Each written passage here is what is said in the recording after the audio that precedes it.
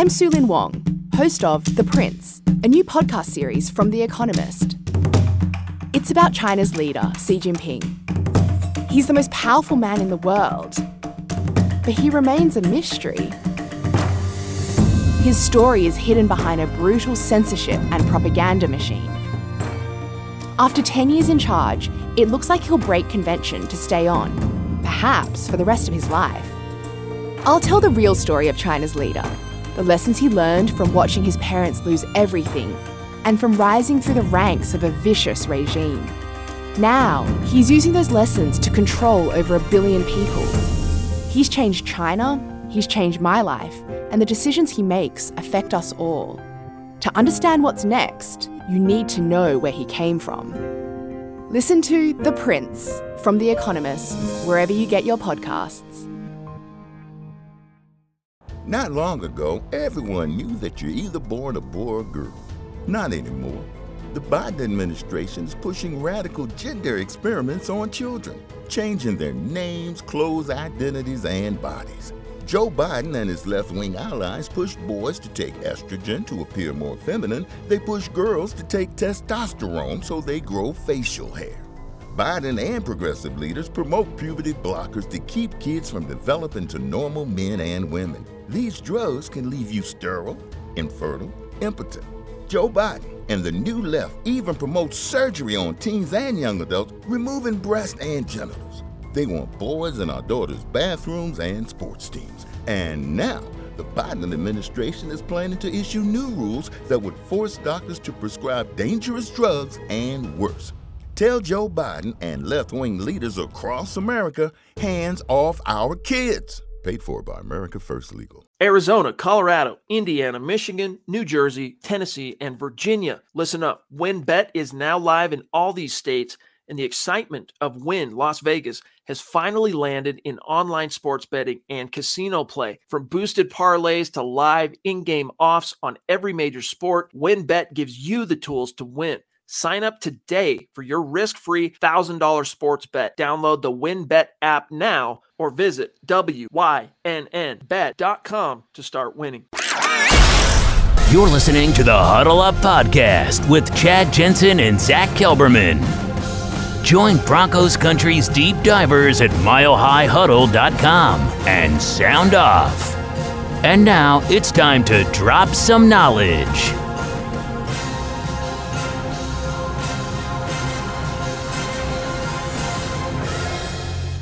Welcome in. It's good to be on this side of the camera with you for the first time since I think January when we were talking NFL draft. And I believe I said the Broncos should go after Pat Surtain. That worked out okay so far.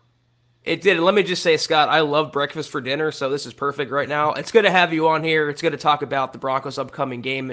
For those wondering, Chad's enjoying a little R&R with his family. He's actually pacing in his hotel room right now on the phone, probably working, but he's getting away for a few days, and Scott's filling in, at least for tonight. So I'm good to see you. It's good to see you, Scott. I'm glad you're here. Well, I appreciate being here, and I'm in the I think nationwide is Waffle House, but I'm in Waffle House country here in the Deep South. So we firmly believe in breakfast for dinner. So.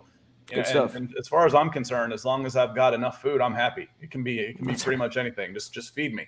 That's right. Feed me, just like Zeke. But anyway, guys, we're going to start tonight. We're going to talk about Week 6 upcoming game, the Broncos homestand against the Las Vegas Raiders, and what is going to be, Scott, I believe, one way or the other, a really interesting final result. The Broncos are going to win this game and further drive the stake into the Vegas season and all their turmoil, or Vegas is going to come into the Broncos building with an interim head coach and really ruin, I think, the Broncos' playoff chances. We have the injury report we're going to get into, and then after we do the matters of business after that, we're going to talk about what Pat Shurmur had to say today. And spoiler alert, it was not illuminating, it was not enlightening, it was not even smart. It was pretty sad, pretty Shurmur-like, actually.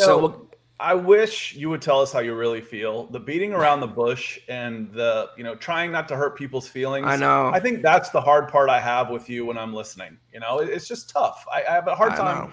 And yes, sarcasm is like a second language to me. So I apologize. I'm trying to be more open. I'm trying to be more communicative about my feelings about Pat Shurmur. But we got a pretty long injury report for both teams, it seems like, Scott. Starting with the DNPs, the only one on the list, the first guy on the list, is Mike Ford, the cornerback. He's not going to play. He's out probably for a few games or so. Looks like Melvin Gordon got in a limited practice after sitting out Wednesday. He'll be fine. Same for Kareem Jackson, who has, I wrote the story today, a back issue coming out of week 5. He should be okay. Mike Purcell's full. He's fine. Ronald Darby, another full practice, Scott. He's coming back and ready to make his, I would say, a Broncos debut again after only playing in week 1 a handful of snaps. Shelby's fine. Simmons is fine. Sutton's fine. Aaron Patrick doesn't really matter. Looks like he's going to play anyway, though. But what are your takeaways from the Broncos Thursday report? The big one for me is the one that you highlighted was Ronald Darby. That one's huge. We can get into schemes. We can get into all these things. And sometimes I think the schemes look a little better if Darby is out there instead of Fuller at times. So this was the first time this last game where I felt the injuries really, really showed up in this game across different levels of the team. So there's some guys in there, they call them old guy days for some of these guys taking some rest, the OG days. But having Darby back full in practice, and if he's fully good to go, that's a big addition right there. Listen up, Broncos country. TickPick should be your first choice to buy football tickets because they save fans money by never charging any service fees ever.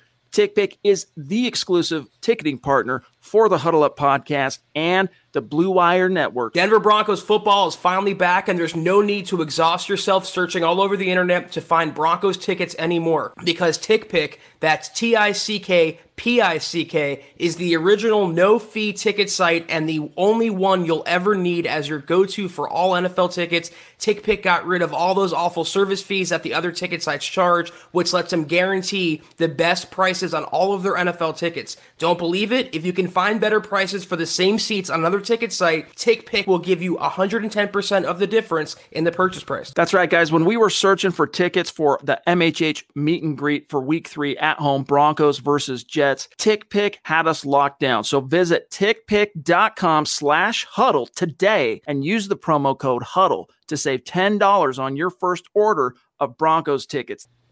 Yeah, I'm interested to see who they replace when Darby comes back. Who takes a seat on the bench, technically? Will it be Surtain or will it be Kyle Fuller? Vic Fangio was asked that yesterday, and he goes, ask me again Friday. I have a better answer for you. So I'm looking forward to what he says tomorrow. Scott, I'd be really surprised, though, if they don't sit Kyle Fuller. I know they paid him what they paid him for 1 year, but he's been a liability in coverage, and if you got to take that chance to get better, especially against this Raiders team that loves to throw the ball. One little footnote about them that I discovered today, they currently have the 4th best passing attack in the NFL. You wouldn't really think that with, the roster they've assembled and the 2-game losing streak, but number 4 overall in air yards. They can air it out, and the Broncos defense has been susceptible. Well, and I'm of the firm belief that I don't listen to what people say publicly, especially coaches. They lie so much they don't call it lying, they call it coach speak.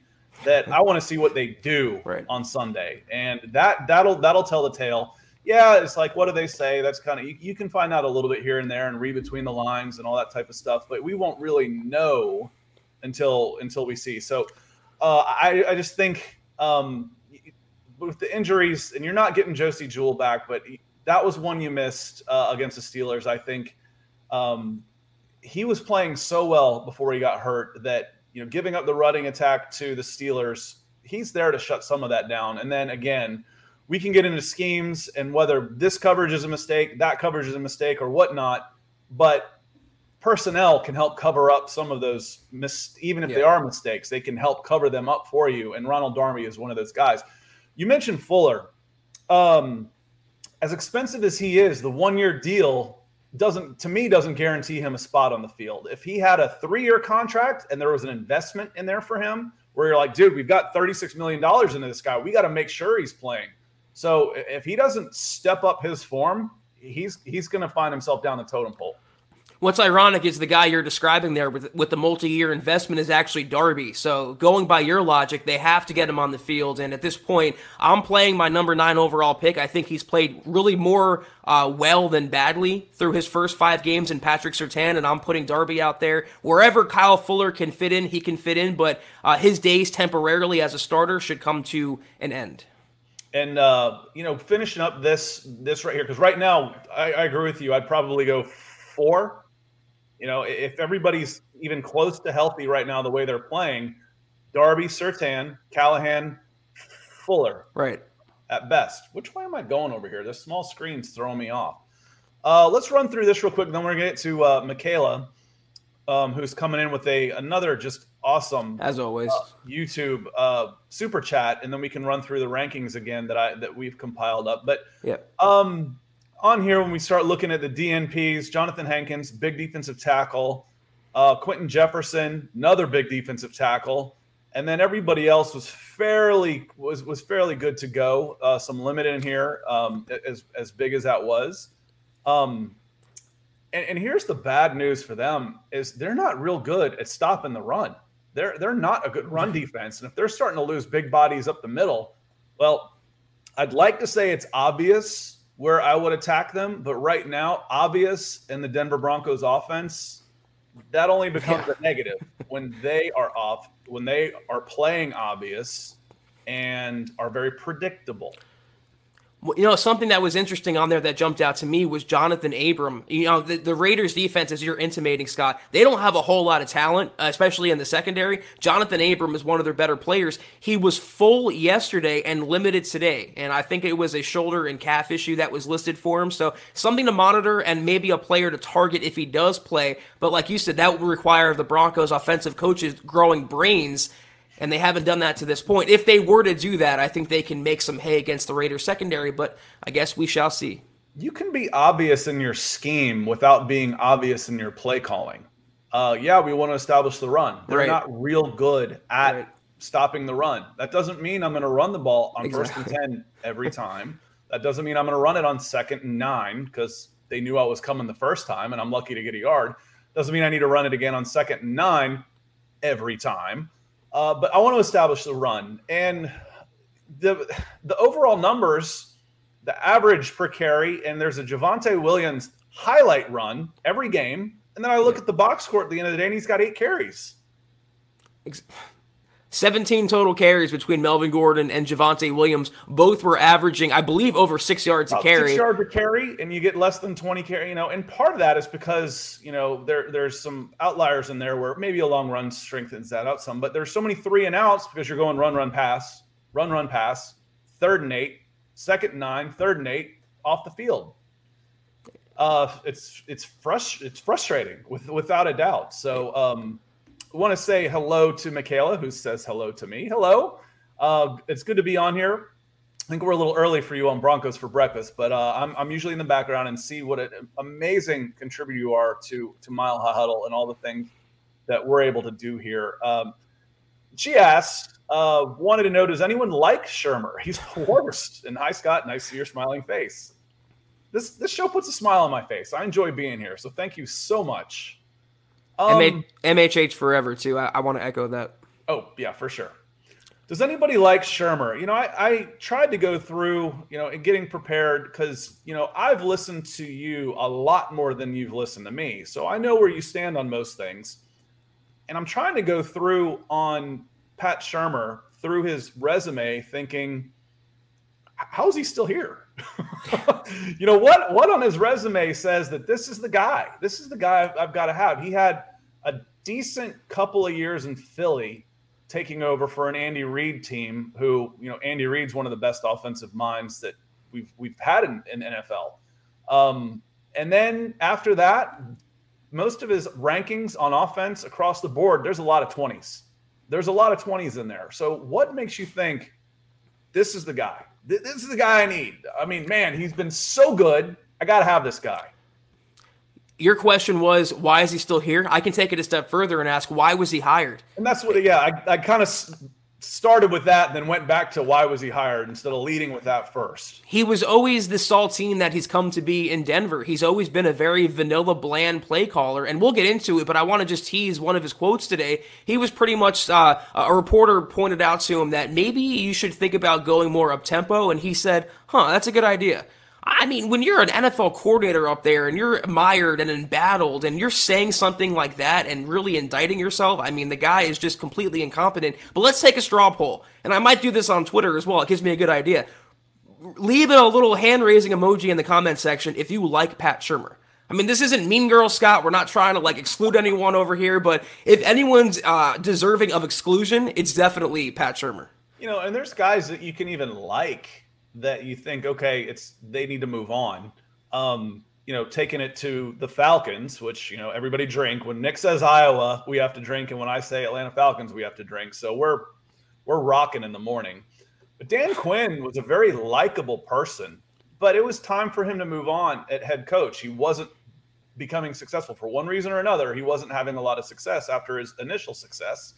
It was time for him to move on. So you can like somebody and think they're a good person and still say that it's time for them to move on. But is there any warm feelings at all here? You usually have to have some success first to get that going. I mean, what's to like about him? I mean, personally, he seems like a nice guy, but so did Vance Joseph. Vance was the ultimate, I want to grab a beer and just kind of shoot the crap with, and he just wasn't a good head coach. And you talk about Dan Quinn, it's the same affliction as Vic Fangio. Great defensive coordinator, as Quinn's proving in Dallas this year, but a really below-average head coach. It's not cut out for everyone, but you can even argue that Pat Shurmur shouldn't even be a coordinator. He maybe should be a quarterback's coach or some low-level assistant. The game has passed him by. I think he was a hanger-on to people like Andy Reid and those around him that achieved that success. He really blew up a little bit after the Minnesota Miracle with Case Keenum and tied his wagon to that star, which was a bad idea. He never really blew me away. When the Broncos made that hire, they didn't just take one step backward, which is cardinal sin in this evolving league. They took multiple leaps backward, and we're seeing the end results now. Yeah, there's inspired hires and then there's meh hires, and that was a meh. I can see why if you look at the numbers, come from the outside looking in, and just look at the overall numbers. I think Denver was the year before they hired him was 29th overall in offense, and they had some 100 level of output on offense. So forget but Scott, this is why. Okay, I get that. But let's say I'm just looking at it and saying, okay, 29th in offense, had 145 yards or 170 yards against this team, 210 against this team. Okay, I can see why they made a change. But why him? Why this guy? What was your thought process? What was, at the time, what was he bringing to the table that was going to take the Denver Broncos offense up, more than 3 spots to 26? Unfortunately, it's a question that only Vic Fangio can answer, and he's never going to answer that question, even after he's long gone from Denver. He wanted him. He thought that Rich Scangarello was doing something negative with the Broncos offense, like going 4-1 with a rookie quarterback. He wanted someone, I think, that had a little more street credit in the NFL, more name recognition, but that rarely translates. I mean, this is a up-and-coming kind of league. You're seeing 30-year-olds get head coaching jobs. You're seeing really young guys blossom where in other times they wouldn't have. You had to really pay your dues like Vic Fangio and Pat Shurmur did, but this is still the central point. The game has passed them by. The game has evolved, and they didn't keep up with it, and it's been to the Broncos' detriment through 2 years. An old guy myself, I take a little umbrage with the old things. You can be old and good, and you can be young and bad. It's not because he's old. It's because he hasn't evolved. He hasn't gotten better. He's just would you take Andy Reid as your offensive coordinator if he says, you know what, I just don't want to coach anymore. I want to sit up in the booth and call plays? Hell yeah, I would. And he's, 8 to 10 years older than that guy. I'd take Andy Reid in a heartbeat. So he's just old style thinking. He's, it's frustrating, but we can move on from there. I know there's some more things that you want to hit on as we get ready to talk about the Raiders. Yeah, we should probably go through the matters of business to start. Just a little quick reminder. We'll keep this brief, guys. It's going to be a little bit of a seat of our pants pod tonight. Be sure to follow the Huddle Up Pod on Twitter at Huddle Up Pod. You can follow the main account on Twitter at Mile High Huddle. Follow Scott, not Chad, on Twitter at Scout Kennedy, not Scott Kennedy, Scout, SCOUT. Follow myself at Kelberman NFL. If you haven't already, go to huddleuppod.com and get your swag on. Scott he's not wearing any. He doesn't like the Huddle Up podcast enough to wear any Huddle Up Pods swag. But there's the coffee cup. I do have my Broncos for breakfast. I'm sure. I do have that. Get that. Show it off. I haven't been around long enough to get a shirt. I need to get a shirt. Be sure, guys, get your shirts, coffee cups, anything you want there. Also, Facebook.com/Mile High Huddle. Hit that big blue button, become a supporter. Kelberman's Corner, Broncos Book Club, Trickle Zone every single weekend. We appreciate your patronage. Also, Facebook.com/Mile High Huddle Pod. Like that page and follow that page. And if you haven't already, go to Apple Podcasts and leave your football priest, Scott included, a 5-star review for a chance to win some swag each and every month. But if you haven't done any of those things, subscribe, like, and share. We'll remind you one more time at the end of the video. We want to get Scott, if we can, to the Facebook stars and that update. But we're going to just drop this knowledge on you. Subscribe, like, and share this video and every video you see on the MHH channel. All right. And while we're doing this, let's take a look at where we are ranked right now on the month in stars. I think we want to pull that up here shortly. And if this is the third month where we've done a raffle on stars. It was Von Miller. And then it was who was last? Was it Justin? It was Justin Simmons. It was Justin Simmons last month, and now it's Pat Surtain this month. So everybody that contributes, if you get to 500 stars or more, you get your name in a bucket. The more you contribute, the more tickets you buy. It's just like a raffle. So I know those are supposed to be coming up, and we are also doing the super chat. Are people that are coming in as well. So let me share that screen here real quick while we're waiting on those to come up.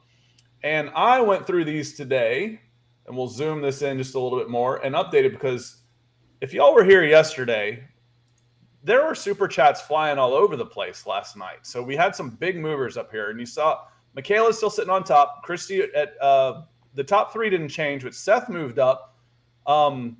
DW, that's Dale, I believe is his name. Mark moves up 5 spots. Shane drops because these guys came in. Brian Greenfield drops because these guys came in. And then Zeus, Stu McPeak, made his debut. He had an A here because he wasn't in there at all, and jumps all the way up into the top 10.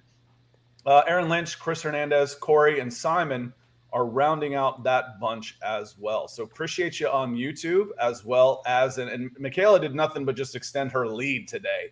Yeah. As she is wont to do. Love you guys, though. Thank you so much for every single one of your stars, and you never cease to amaze Scott, myself, or Chad. Thank you guys so much. And here's where we're ranking right now as far as the raffle for the Pat Surtain jersey. Now, 32% complete. We are on the 14th day of a 31-day month. My quick math says that is probably about 43%. So we're a little behind. Is this a Surtain thing? Do we need to up it? I think Surtain, that's going to be a great jersey. That's a great jersey to have. Has he had his ups and downs as a rookie? Yeah, he has. The NFL's hard. If I look at the quarterback rankings and I see 4 rookie quarterbacks at the very end of those rankings, I got one phrase for you to remember. The NFL's hard. It's hard. But he's going to be a really, really good player for this Denver Broncos team for a long time. I mean, right now he's second in Defensive Rookie of the Year favorites behind Micah Parsons, and if he stays consistent, I think he's going to be right neck and neck with him the entire year. And frankly, Zach, it's a much harder position. I have talked for years about guys, if I don't know what to do with them and they're athletes, I don't care if they're 220 or they're 280, put their hand in the dirt on third down and say, go get the quarterback. That's your only job. That's all you have to do. Learning the coverages and all of the chaos that goes on in the back seven is much harder than going up and playing an edge when it comes to learning how to play this game. For sure. Yeah. I mean, Champ Bailey 2.0, I think that was a little hyperbole, but a couple years' time, I think all pro is very realistic for Pat Surtain. So if you want his jersey, I would highly recommend getting that now. Could be a collectible someday. Yep. And so if we look at the rankings, Randy Jones has jumped to the top of the heap. We don't have the arrows on this one, but I know that one's a new one. Mama Muti at number 2. Michael Ranquillo coming in. Always. He's on all of our shows. I certainly appreciate that. Shane is coming in and is I think Shane's on both, on YouTube, in the leaderboard on YouTube and Facebook. Peter always helping us out.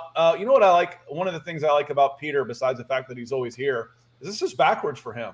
This actually is Broncos for breakfast. I think it's probably 8 or 9 a.m. wherever he happens to be. And Lawrence always coming in as well for 5 and 6 on the Facebook Stars contributors. We certainly appreciate y'all.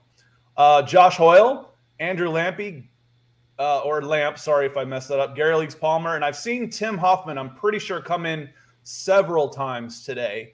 And I haven't highlighted those like I normally would because it's tough for me to see and talk here at the exact same time. So you have to forgive me on this. I will look back through this and make it up to y'all on future pods for sure. Yeah, we're going to get into now that that's taken care of. We want to talk about the presser that Fangio and Pat Shurmur had today ahead of Week 6, but Chad reminded us, Scott, that we missed a super from the other night, and we said we make it up to him from Team Jokic. I think it's Jokic. I don't know, whatever. Christian, we appreciate you. 199 super, he said Raiders lost their head coach. Wish we could say the same. I mean, it's one, you can fire a head coach and go about it the right way. I wouldn't really want the head coach of the Broncos resigning in disgrace because his emails leaked out. I mean, they can do it the easier way than that. I think it's fait accompli at this point, though, Scott. Unless Fangio decides to, become more competent and kind of hold those around him accountable, he's not shown any growth, and I think it's only a matter of time before the Broncos do replace him with, hopefully, a young, offensive-minded guy. Yeah, you feel, there's guys that you don't necessarily want on the team, and then they get hurt. You're like, crap, that's not what I meant. I didn't want them injured. I just wanted them benched. So I'm not doing a sack dance on John Gruden, whether I like the Raiders or not. That's embarrassing. It's embarrassing to him. It's embarrassing to the Raiders. It's embarrassing to the NFL. It's embarrassing to DeMaurice Smith. It's embarrassing to everybody involved in this. And I don't know what to say. I mean, the right outcome for the Raiders, I think, has come forward as far as let's move on, accept his resignation or force his resignation or whatever. And then, hopefully the league can put this behind him and get better and get better about things. You just don't want that cloud hanging over the Broncos organization. They're way more, I think, respected than that. Classy, I think you could say, professional. So it's always exciting when you replace a head coach, and a lot of Raiders fans didn't like John Gruden, but just be patient with Fangio. If the Broncos or when the Broncos replace him, they don't have to go about it, mired in controversy.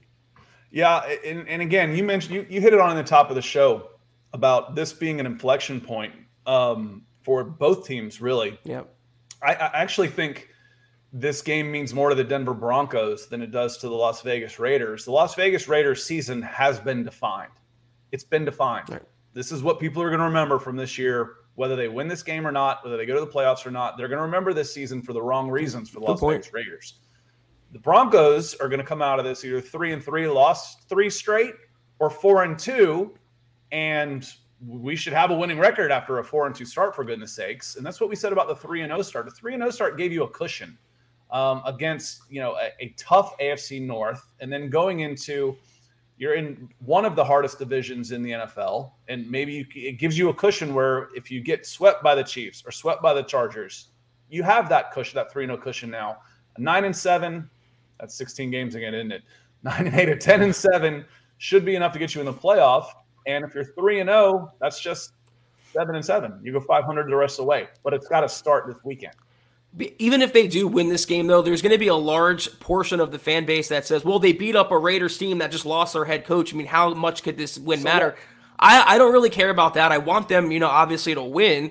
But it's also going to be how they win, how they play in this game, Scott. If they come out with a lack of intensity, a lack of passion, a lack of wanting to take down their hated rivals and really just drive that stake into them. I mean, coming off 2 straight bad losses, they pretty much no-showed for 3.5 quarters last week at Pittsburgh. They have to come out with some fire and prove they belong. I don't want them to limp to 4-2. I want them to make an emphatic statement to get to 4-2. Well, in coming out and playing hard, and we said that going into last week, it's after you get bullied by the Ravens, you can go to Pittsburgh and lose, but you got to have a response.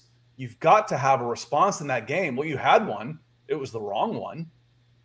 You got bullied again. The AFC North team has said, we can run on this team.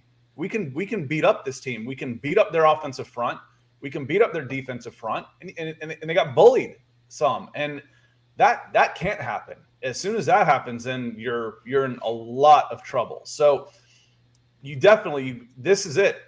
You didn't have a response last week. You've got to have a response this week for sure.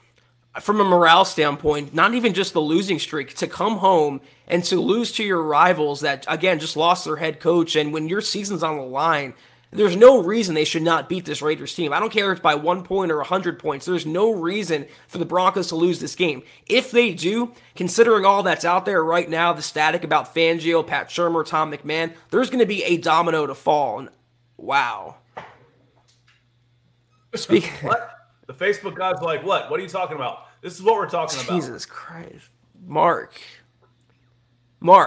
Wow. Chad's hair just blew off again. It was temporarily reattached and it blew off. Wow, Mark. What is there even to say, man? I got to send you a text. Well, this is I got to thank you. I'm going to say, Mark from Georgia. I think you're down in Savannah, so that's a little far from me. Jeez. I'm going to get you a Broncos for Breakfast mug. So email, I think is it milehighhuddle@gmail.com? Yes. Is that right? Yep. Email, make sure they have your address, and I'm going to send you a Broncos for Breakfast mug. Georgia boy to Georgia boy. People don't realize, in the West, I didn't realize how big this dang country was until I moved out West. But Savannah actually is about 4.5 hours from Atlanta, from where I live. It's a pretty good hike. But I'm going to send you a Broncos for Breakfast mug as a small token of appreciation from all of us to say thank you, especially since you've got, me in there. Thank you, for not just tuning out when you saw this guy from Georgia here. Thank you. Mark, we got to carve your bust out in marble for this podcast. I mean, what you just dropped is the equivalent of, 100 mugs. I mean, that's a small token of our appreciation, but very well deserved. Mark says, what's up, my guy? Hashtag Zach the man, hashtag Hey Scott, hashtag, and as always, go Broncos. As always, Mark, from the bottom of my soul, thank you so much. The generosity is mind-blowing, astonishing, literally unreal. You are incredible. Thank you. Nothing more to say. Thank you. Yep. That's it. Again, just like I said, make sure we did. I want to send you a mug. They're slick. It's the least we can do. Mark Lindemann. What a guy. If I said that right. He's from Dallas. Mark, you're from Dallas? Well, that's not too far from here. We'll work this out then. I'll get another mug and we're going to have coffee together. I've got a couple baseball players from Dallas, Georgia. That's only about an hour from me, which isn't that far, even if we meet 3/4 of the way over. So we're gonna get that fixed. We're gonna live stream it. It's Broncos for Breakfast in real life with Mark. We'll do Broncos for Breakfast from a Starbucks or something. For some reason, I thought you were down in Savannah or Brunswick, down in that area, but Dallas is straight across. It's 30 miles west of me. That's not far at all.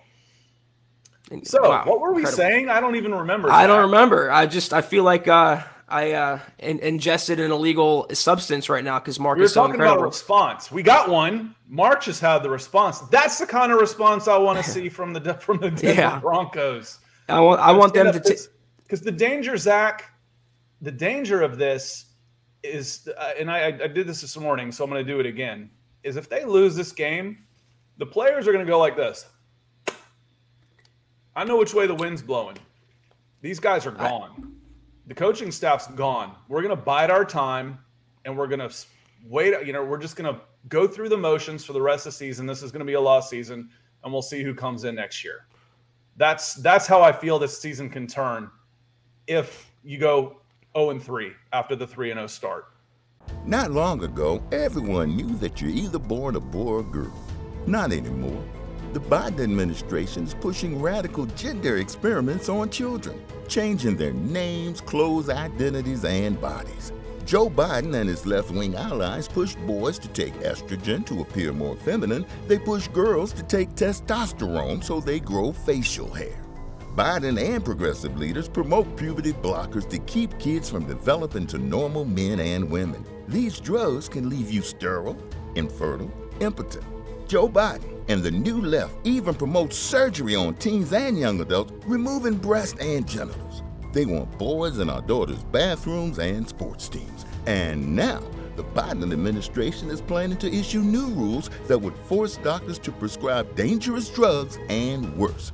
Tell Joe Biden and left-wing leaders across America, hands off our kids. Paid for by America First Legal. Mary redeemed a $50,000 cash prize playing Chumba Casino this year. I was only playing for fun, so winning this was a dream come true. Chumba Casino is America's #1 social casino experience. It's serious fun. With over 80 casino-style games to choose from, you too could win life-changing amounts of cash. Be like Mary. Log on to ChumbaCasino.com and give them a whirl. That's ChumbaCasino.com. No purchase necessary. Void where prohibited by law. 18+. Terms and conditions apply. See website for details. The voice in the preceding commercial was not the actual voice of a winner. I thought you were doing this. because that's basically what a lot of the players are going to want to do if they lose 3 straight games. And all this would do, Scott, is prove, I think, definitively that the Broncos are better than the Giants, the Jets, and the Jaguars, but they're not as good as the Ravens, the Steelers, and even the Raiders. It's a big checkpoint game for Denver. If they lose this is not a hot take. If they lose this game, the season's over. There's no coming back from that. No, I'm not one for hyperbole or over-exaggeration, and if I do, I'll say, hey, I'm exaggerating, but I agree with you. I agree with you. Now, one of the things that could help upset that a little bit is some of the guys coming back from injuries. Ronald Darby is one of those guys this week, so you should get a shot of energy from someone like Ronald Darby coming back. And the one that I need to see on the field that I think you've really, really missed the last couple of weeks is Jerry Jeudy.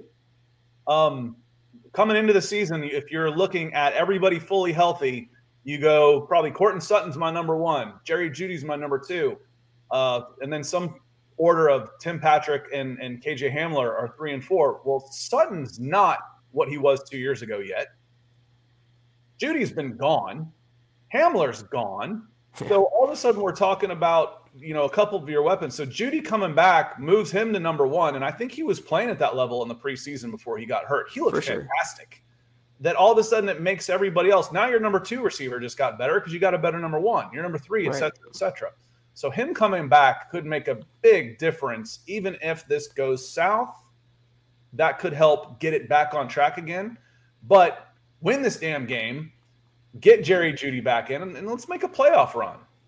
But then you have to wonder, I want to make a similar point because there's a player coming back that I want to talk about. You have to wonder, is Pat Shurmur going to utilize Jerry Jeudy when he comes back? I mean, when you're targeting Deontay Spencer over Noah Fant or Courtland Sutton or Tim Patrick in the red zone with the game on the line, I mean, that's the level of confidence we're at, or lack thereof, in Pat Shurmur, that he wouldn't even be able to utilize your sophomore wide receiver 1 in Jerry Jeudy. Another guy coming back this week, though, Scott, is Mike Boone, the Broncos' 3rd running back. They need speed. They need some game-breaking ability. I think he gives what the Broncos lack in Javonte and Melvin, but you have to wonder again, even if he's playing, even if he has that ability, will Pat Shurmur utilize his skill set? We just can't answer that. And Zach, if I'm only given 17 carries, what do I need another running back for? That's good point. I mean, honestly, I like the idea of him coming back. And having another weapon in there, and especially because it can help on special teams. But Javonte Williams and Melvin Gordon aren't getting the ball enough. I don't need to take carries away from them. They need more carries, not less. Well, listen, Scott, listen to me like I'm a 6-year-old, because that's how I feel. Well, I was told that Philip Lindsay was worth replacing and Mike Boone was going to be an upgrade. So that was the logic behind that. I mean, theoretically, he offers pass-catching chops. He can obviously run the ball. He averaged over 5 yards a carry in his career before coming to Denver. So, he gives the Broncos an element they don't otherwise have. But like you're saying, if you get 17 carries combined or 5 rushing attempts in the second half of a game, like in Baltimore, it's really not going to matter. But on paper, I'm excited about the infusion of speed to the Broncos offense. Well, I want to say aloha officially to Kiaka. I think this is one of the few times I've been on that I've gotten to say hello. Normally I'll say hello in the chat. So it says, yep, that's me. Hello, aloha. It says, Mark, you the man, brother. Yes, you are, Mark. And that's why I got confused. Mark Lindemood came in, and he is the Mark from Georgia in Savannah. Mark from Georgia is from Dallas. Us 3 may be the only ones on here that makes any sense to, but we get it. So Kiaka, certainly appreciate you. I feel like I got to meet you because I was watching y'all before you got booted out of Mile High Stadium out of there. So appreciate the support on the show. Appreciate you supporting me while I'm on here and not everybody just bailing tonight. And Naj is all over the place. Naj, I can set my watch by Naj. When's Naj coming in? We've got Broncos 16-1. I call him the closer, because he usually comes in with a super right as we're getting off. And Naj is just, like I said, you can set your watch by him. And Naj says, hey, brothers, lack of intensity is a direct indictment of the coaching staff. This is the biggest game of the year so far, and if the players can't get fired up for this or come out flat, I think a coaching change is necessary. I don't disagree, which means I agree with you. But does this happen mid-season, Zach? And as far as, do you remember a coordinator change middle season? I don't remember that happening too often. I think they fired Mike McCoy in 2017 midseason and replaced him with Musgrave, if I remember correctly. Also, I want to say that Watch by Naj sounds like a fancy cologne, so I think that's something he should consider exploring now that we brought it up.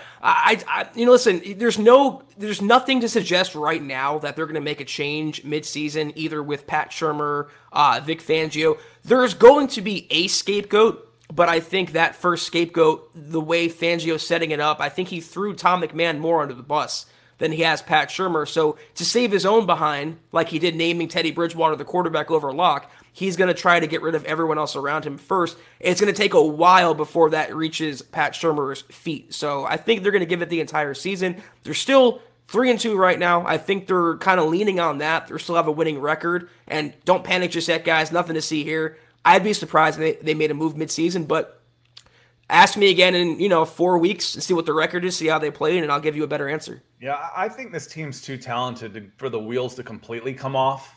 Where you're looking at a 4-13 type of thing. I don't see that or not even 4. Let's rack that up to like 3 more wins and say 6-11. I don't even see it could get that bad. But again, the way I kind of feel about this right now from the outside looking in is if they lose this game to this team and just eke along to an 8-9 record and miss the playoffs, Fangio's a dead man walking. Gone. As he should be. Yeah, the entire coaching staff, I think, will be replaced, or at least most of them. George Paton probably has an understood agreement with John Elway of the Broncos hierarchy. That's, we're giving you Vic Fangio. We're thrusting him upon you and all his minions for one more year. But if they don't make the playoffs with this hand-assembled roster that with any other coaching staff, Scott, would produce much better results and probably be an instant wild card contender. Hit the bricks. We'll replace you. Peyton will get his own guy in the building, and I cannot wait to see who that guy will be. Yeah, again, taking a look at just purely numbers, just robotically looking at numbers, I'm surprised that Peyton didn't bring his guy in this year. If you've got a coach with a losing record across the board, been there a couple of years and still losing record, and you're going to bring me in to be a general manager, well, I'm responsible for all this. I want my guy. I want my guy that I can trust, that I believe on, and we're going to sink or swim together. Of course, the other thought of this is hey, I get a free year. If I'm the general manager, I get a free year to try and start building this roster. And then, where nobody's really going to be looking at me, they're all going to be looking at that guy. And then I can can him. And now I've already got a year under my belt of putting the team together that I want.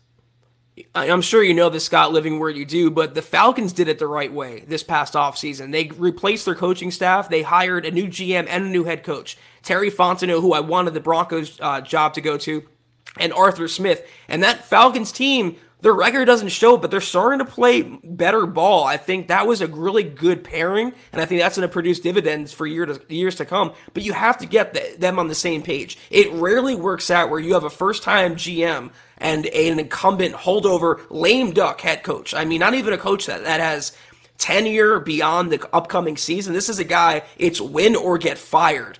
And when you give a first-time GM job to that in that situation, that's not a recipe for success. No, yeah, and I'm just with my background, I place so much on the personnel department, the scouting and development, and the drafting and the signing of the right free agents and the cap management and stuff that I believe that's more important than whoever happens to be the head coach at a time. Unless there's obviously exceptions. I mean, if I can get Bill Belichick to come here and do a system and do all those type of things, but it is certainly two separate skill sets, without a doubt. And you mentioned Atlanta Falcons. Drink. I was surprised that Thomas Dimitroff kept his job for as long as he did, because he ran the team like he was the agent of a quarterback on a 7-on-7 team, and just completely neglected the lines of scrimmage. And, when he did draft defense, he did pretty good. So he should have been gone when they let Mike Smith go in 2015. So he held on for a long time. And with a general manager, if you hold on to a general manager too long, they can cripple your cap situation for years because they panic. They absolutely panic and oversign on free agents, re-sign guys. Well, we can't lose Von Miller. We can't lose Von Miller. Let's give him a 5-year contract with $65 million guaranteed and have him a dead cap hit of $50 million for the next 3 years. So I like what I've seen from George Paton so far. I like the situation that the team is in with the cap situation. I like the young roster that is there. All of the pieces are there. But you need better quarterback play. You need better interior offensive line play. Other than that, you're in pretty good shape. Those are, I wouldn't say easily correctable, but they're not killers either. You can play better than you are playing, and it's got to start this weekend. Has to. My but there was they have all these things but the coaching, and that's the last piece of the puzzle. I'm looking at this as how easily is this to fix with a coaching change? The Falcons have big problems. They have big problems. They can play better, and they're still not going to be very good. I'm okay with that. Falcons fans aren't going to be, but they didn't live through the 80s and stuff like I did. There's some of them have gotten spoiled over the last 15 years. How quickly can it turn around? If it goes bad and you're 7-10 at the end of the year, how quickly can this become a 10-7, 11-6 team? The pieces are there. The pieces are there that it can turn around fairly quickly.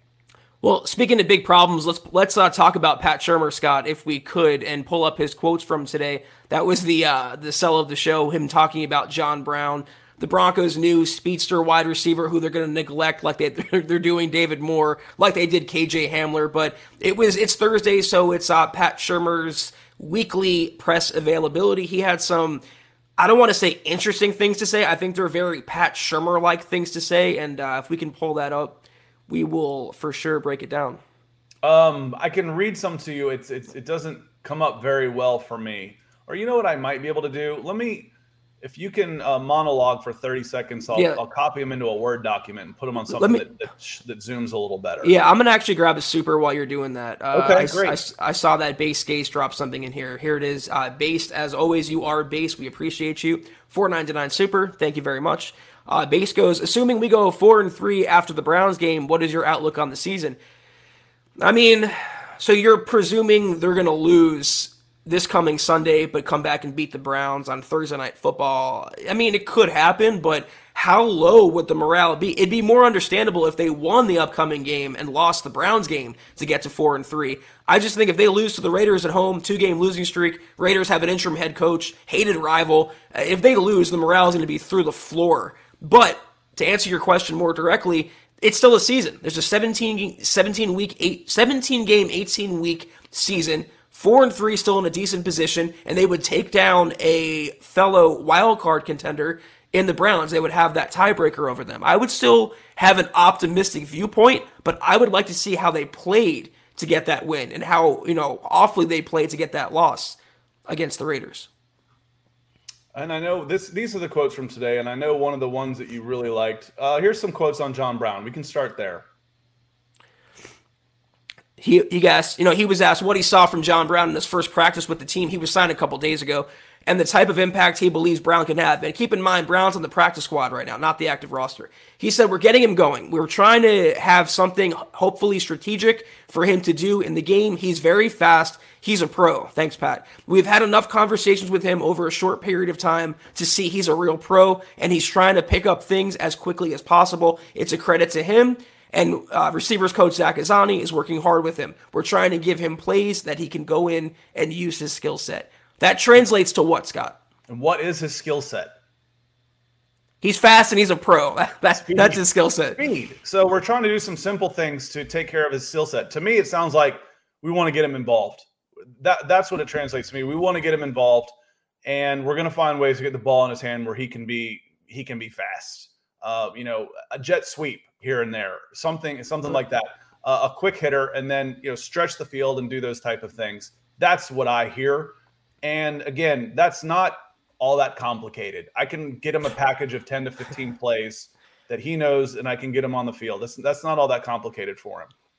You underestimate Pat Shurmur, Scott. I mean, 10 plays of a speedy guy calling 9 routes for him, that's too much for Pat Shurmur to handle at one time. Again, if he wasn't utilizing KJ Hamler in that role, and if he hasn't utilized David Moore, who has the same skill set as Hamler and John Brown, what makes us believe he's going to use John Brown correctly? It's a great signing from George Paton in Week 6 off the street. to get a twice 1,000-yard receiver that gives the Broncos element more speed. But until we see Pat Shurmur demonstrate an ability and a grasp of a 2021 offense and the play calling that goes along with it, I'm still leaning on Courtland Sutton and Tim Patrick. It's the only guys that they're calling plays for. And after base, John Clay Eventing comes in also and says, what concerns me is that if Shurmur somehow guides his offense to a playoff berth, will he be brought back in 2022? That'd be a nice problem to have. Is part of the problem. Is again, how does it get done? Are you sitting there at 28, 29, or 30 on offense, and your defense, for what it's worth, is still the number 2 scoring defense in the NFL? It's still the number 2 scoring defense in the NFL. I know we've talked about there's some problems here, there's some problems there, but overall, the thing that matters is keep putting points on the board and keeping points off the board. And the Broncos are the second best team in the NFL right now. So there will be circumstances. I see where you would have those type of concerns, but it sure would be nice to make the playoffs and find out. Appreciate the super on that, John. And this was, I know this was a quote that you had taken special liking to. I'll go ahead and read it. On any consideration has been given on using the no huddle offense sooner in games. And then I'm going to read it, and I think the voice that Zach wants to hear it. And, that's a good thought. I think there are times when we'll do that. We were in what we call save mode, where we were down by 2 scores, so you go a little faster. It's not a true no huddle, but we're executing at the line of scrimmage. Our guys did a good job with that, and it's something to think about. Now, my evaluation of Teddy Bridgewater coming out of high school and why I thought he was going to be a successful collegian and why I pushed for him being ranked so high was because if you watched him in a 2-minute offense, I said just put him 4 wide and put him in a 2-minute offense and just watch him go to work.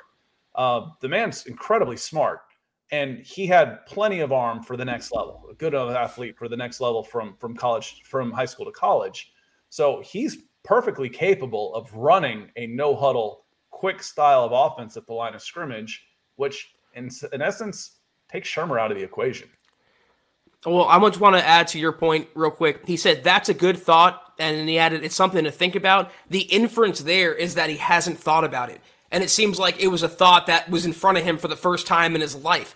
To even say that publicly, I mean, to even if he's being honest, to be that brutally honest and indict yourself as that incompetent, I just can't fathom it. That's a good thought to go more up-tempo when you have 2 great running backs and a great skill set and a quarterback that's demonstrated when you play faster, and Drew Lock included for that matter, good things happen. That's a good thought. We have the guys to do it, and we'll think about doing that?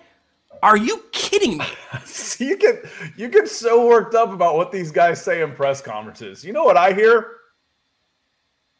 But it's demonstrated. It's not just words. It's his actions, too. I mean, he's demonstrated to be that bad. That's what bothers me. When you've got a quarterback that you don't believe in and an interior offensive line that's struggling and you throw the ball 50 times and only run the ball 4 times. If I got Moody and Quinn Miners coming in, I'm going to run the ball. What do they want to do? They want to run the ball. How do you protect young offensive linemen, interior linemen? A guy like Quinn Miners? You run it. You don't do that. That's the kind of stuff. Those are the actions that drive me batty. I could give a crap what they say in public. I didn't ever used to listen until I kind of had to.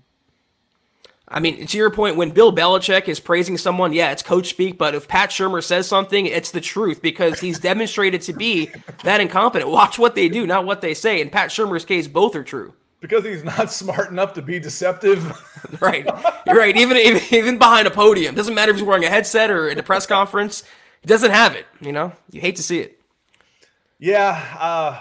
Well, what do we need to see this weekend? We're coming up. We got about 10 minutes or so left. What do we need to see this weekend besides a response?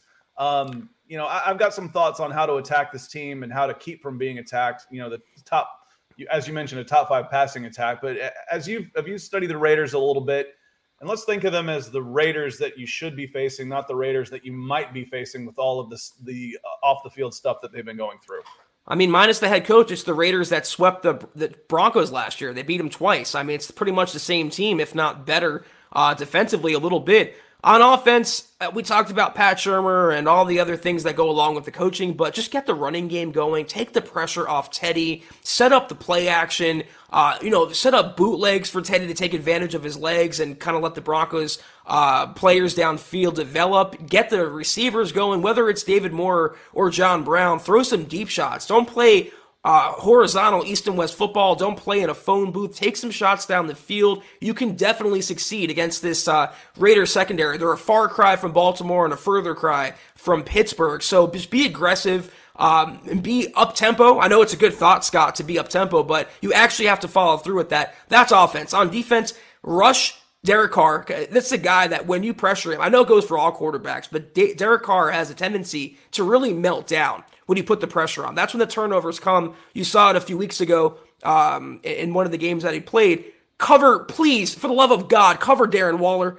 It's his favorite target, and the Broncos can't cover it. Please, I don't care if you triple team him. Put Surtain, put Darby, Callahan. I don't really care. A.J. Johnson, just please contain Darren Waller. Don't let Henry Ruggs beat you over the top like Hollywood Brown did for Baltimore a few weeks ago. Just play smart on defense and play aggressive on defense, and I think you have a chance to have a good afternoon. Whew, that was a lot. I had like 5 points that I either wanted to agree with or counter or add to, and let me see if I can remember some of them. One of mine, for sure, you mentioned attacking them, running the ball, establishing the run. Their run defense isn't good. It's not good. And Teddy Bridgewater is a better quarterback than Justin Fields right now. You're more threat of the passing game. And they still ran on them. The Chicago Bears still had success running against this defense. They looked uninspired. And I couldn't remember exactly when everything was breaking until I was, did they already know about this? Was there already some questions about John Gruden? Because they went out there and played like they weren't going to be bothered on defense against the Bears. And the Bears aren't a good offense right now.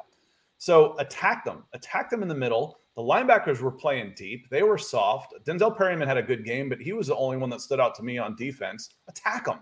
Run the attack and go after them and to set up the play action like you said. On defense, you said, it goes for all quarterbacks. I agree with one exception as far as pressuring them. The one exception is I want to just build a little nice wall around Zach Wilson and give him all the time he wants to throw the ball. That's the one exception. I want him making decisions back there in the pocket. Everybody else I want to put pressure on. The only time that Zach Wilson from the Jets, and y'all saw it, the only time he scares me is when he freelances. When he gets out of the pocket and doesn't get to think anymore and just gets to throw the ball 80 yards. That's the only time he scares me. But I saw one of the worst offensive line performances that I think I can remember watching Alex Leatherwood at right guard.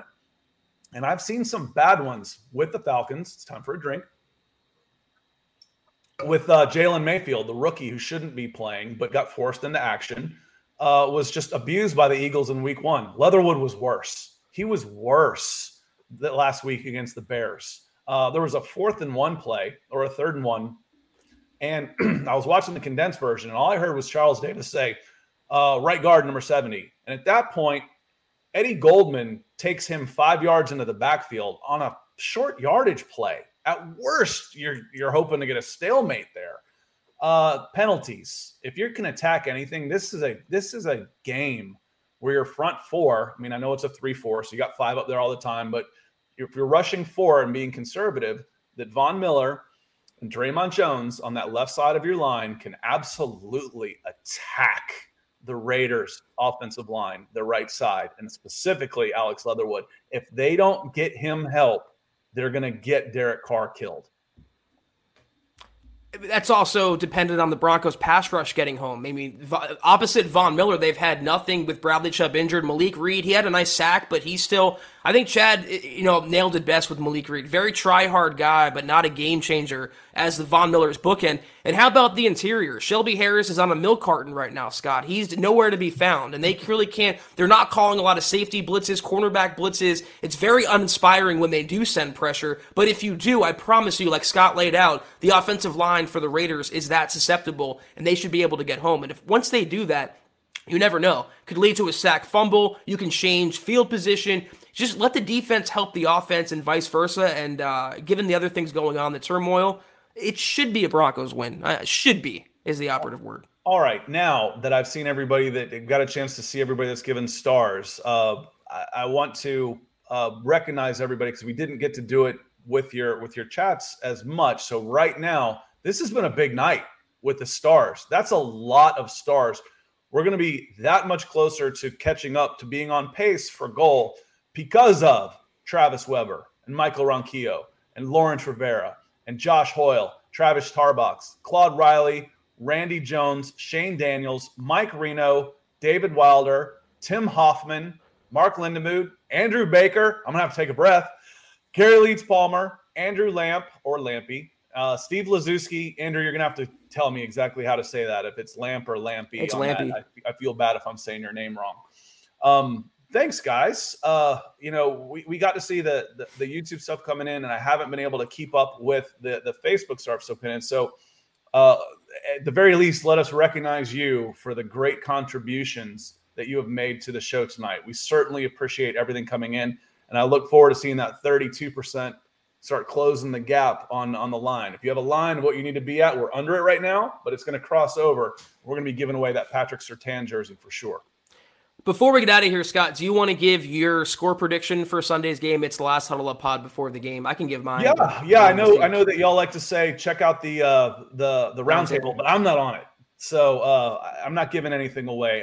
I like the Broncos in this one. I think they're better. I just think they're flat out better. I said that against the Ravens, except if you let Lamar Jackson be an MVP, and if he's the best player on the field, then you've got problems. Which he was. But I was so concerned with what I saw on the offensive and defensive line with the Raiders. I don't know how the hell they won 3 games, honestly. The over/under on this one was 44, and the Broncos are favored by 3.5. I like the Broncos in the neighborhood of 24-17, 24-13, somewhere in that neighborhood, which means they would cover. I don't feel as good about them covering as I do about the under. I do like the under on this one. Yeah. Even when the Broncos were dominating bad teams, there weren't high-scoring games. They weren't converting and putting in a bunch of touchdowns on this. So unless you're getting some defensive or special team scores, I don't expect a high-scoring game on either side of this. Chicago and the Raiders, 29 points, I think, was about right. Was it 29, 20-9? So 29 total points, should be a few more, but I don't expect a ton more. A 27-13, 27-17 feels about right to me. We are seeing completely eye at eye on that. The first score that popped into my mind was 24-19. Kind of a weird score, but a one-possession kind of game. I think the Broncos really should win. They should be able to get into the 20-point range, and it's a victory they have to have. It's a season-saving victory. They're at home. I would take the under. I think the Broncos will come out on top, but be sure to check out the Roundtable article for more on that. We'll have the predictions from all the experts, and we got to get you on there, Scott. Yeah, I don't mind. Give scores. I'm pretty good at being a consultant. If I start putting my own money out there, things get weird. They get really strange. So I made my buddy $1,000. If you're following me on Twitter, so the easiest money of the year was Georgia covering 14 against Auburn. That was easy money. Easy money. I said I had them by 30, and the line was 14. Take it. Take the points and run. So I don't do like all the picks, but every once in a while I'll see one that kind of lights up for me. Like, are you out of your mind? And if I was going to go anything right now, if I had to pick one of these, I'd pick the under. Yeah, I'm right there with you. Nathan coming in at the last second, $1.99 super sticker. We appreciate you, Nathan. And that's going to do it, though, for us tonight, Scott. I think you're like the Ernie Adams, the consultant of the Mile High Huddle brand, just kind of hanging in the background, but kind of giving your 2 cents, which is very much appreciated, and we value it greatly. But that's going to be it for us, guys, until Sunday for the Gut Reaction podcast right after the Broncos-Raiders game at 2:25 Mountain. Be sure to follow us on Twitter. Until then, at Huddle Up Pod. You can follow the main account for all your Broncos news, analysis, rumors, transactions, film breakdowns, and so much more at Mile High Huddle. Again, follow Scott on Twitter at Scout Kennedy. Follow myself at Kelberman NFL. Go to huddleuppod.com and get your swag on. Get yourself an MHH hat. Get yourself a Broncos for Breakfast coffee cup. Get yourself a hoodie for the upcoming fall and winter seasons. Anything you guys want is in that store. Also, Facebook.com/MileHighHuddle. Hit that big blue button, become a supporter. We didn't have one last week. New episode of KK coming this Sunday to get you guys ready and right for the Broncos game. Also, Trickle Zone and Broncos Book Club. $5 a month, guys. Very much appreciated. Very good content over there. Also, Facebook.com/MileHighHuddlePod. Like that page and follow that page. And if you haven't already, go to Apple Podcasts and leave your football priest a 5-star review for a chance to win some swag each and every month. But you can't do any of those things. Just do these 3 things that take a few seconds. Subscribe to this video, like this video, share this video, and in fact, every single video you see on the MHH channel, it helps us grow and reach more Broncos fans just like you. Scott, any last words for tonight? Just thanks to you. Thanks to you, Zach, for having me on. Of course. Let me come in and guest with you today. Thanks to Chad for the opportunity, and thanks to all of you for making this so much fun. Mark from Georgia, certainly appreciate you. Yes, Michaela, thank you, Mark. Everybody that came in, Michaela. Naj, and if, Michael Ranquillo is always here, Gary, Stuart McPeak. I could go on and on. You make this so much fun for me to do, and I really appreciate it. Yeah, I mean, everyone is definitely worth thanking. We seriously are so grateful for each and every one of you. But Mark, when you go above and beyond like that, man, once again, thank you so much. I'm going to send you a nice text message to show my gratitude further. But that's going to be it for the Huddle Up Pod this week. We'll see you guys Sunday. Take care. And as always, go Broncos. You've been listening to the Huddle Up Podcast. Join Broncos Country's deep divers at milehighhuddle.com to keep the conversation going.